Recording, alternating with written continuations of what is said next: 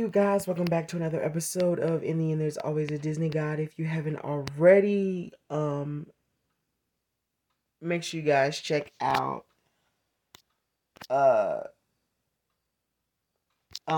check out the podcast on Anchor. And I'm gonna give you a minute to do what you guys know what you're supposed to do. It shouldn't take you that long. You guys already know the routine, ain't nothing changed. So yeah, I'm gonna give y'all a minute to do that.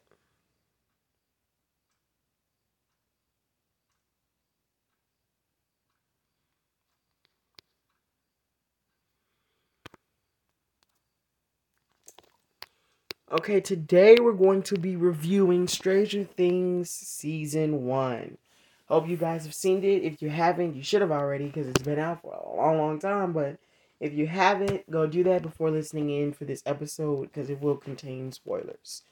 Stranger Things Season 1 is a masterclass in storytelling, an atmosphere with an outstanding and intriguing cast and mysteries galore.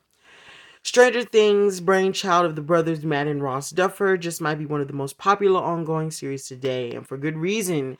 As I quickly realized when I first binged the series, it took a long time and a lot of prodding by friends to convince me into watching the show. Now you see that? Do you see this?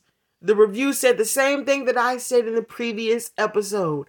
It took people to have to convince me to watch the show. It ain't nothing wrong with disliking some of the most popular shows because it may not be of your interest. But when my friends told me about it and I saw them like showing all this interest and expressing how much they liked it and how much they told me you got to go watch it, and when I watched it, that's how I got into the show. I'm sorry, I just want to go back on that part because it's crazy how we thought the same. This review thought the same as me. Just might be one of the most popular ongoing series today, and for good reason. As I quickly realized when I first binged the series, it took a lot of time and prodding by friends to convince me into watching the show. From the first episode, I fell in love with the characters of Hawkins, Indiana, Stranger Things Season 1. It is my firm belief that the show, movie, book, or any type of story is only great if its characters are. In Stranger Things, has excellent characters in spades. What really pulled me into the series was the way in which all of the characters of different ages, identities, and walk of life managed to tell one unified story that meshed together as the seasons in an organic way. The series with huge casts like Stranger Things often struggle to utilize all of the cast effectively. I found mostly resonating with the teenage characters of the show, particularly Nancy Wheeler and Steve Harrington. The way the show handled high school ideas of popularity was unique and refreshing, as it felt more accurate to my own experiences when I was in high school. Not really for me, but for this review, of course. Both Nancy and Steve realized that they don't need the validation or acceptance of their peers to do the right thing, but they each reach this development on their own, not one or the other or both together. Just like real teenagers, they had to make realizations about themselves on their own before they could commit to a relationship.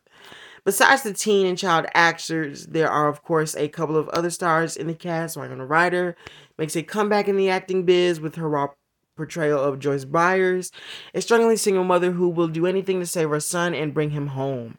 David Harbour also makes an impact as the stoic yet lovable Chief Jim Hopper, a man on a mission as he vows to find the missing Will Byers at any cost. The plot itself is a delightful mystery to watch unfold. The series always had me wondering and asking questions like, how is 11 connected to the Demogorgon? Or what exactly is the Upside Down and how does it work?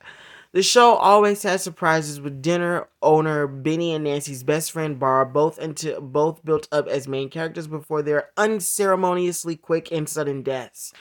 Thus, to be safe from Hawkins National Laboratory or the monster without a face, I truly did fear for Harper when he was caught in the lab, as well as for Nancy when she first encountered the Demogorgon in the Upside Down, because there was just no way of knowing what was gonna come next. At the end of the season, I was shocked to see 11 sacrifice herself to kill the monster. I didn't see it coming, and the moment she said goodbye to Mike is devastating. It's a testament to the Duffer Brothers' excellent, unpredictable storytelling and heartfelt direction. Stranger Things had my respect for taking the risk. Even though Will is saved, there is still a cost. The ending, while not perfect for our heroes, is satisfying. And though Will coughs up a slug at the end of the finale, the story feels complete and could have ended perfectly there. Though I'm more than glad the series continued. Overall, Stranger Things season 1 is amazing, and for me, set the bar for what television shows could be. It didn't feel like some big commercialized thing, but rather a cinematic mystery with a lot of heart put into it. The Duffers have said they wanted the season to feel like its own contained single story, like a standalone movie, which I think sets it apart from other shows today. And I'm happy I gave this show a shot, as it is now one of my favorite series to this day. Totally agree with this review, because that's the same for me. But I hope you guys enjoyed that amazing review. You guys already know what to do. On that note, subscribe to the podcast. Ain't nothing that's changed. And yeah, bye guys.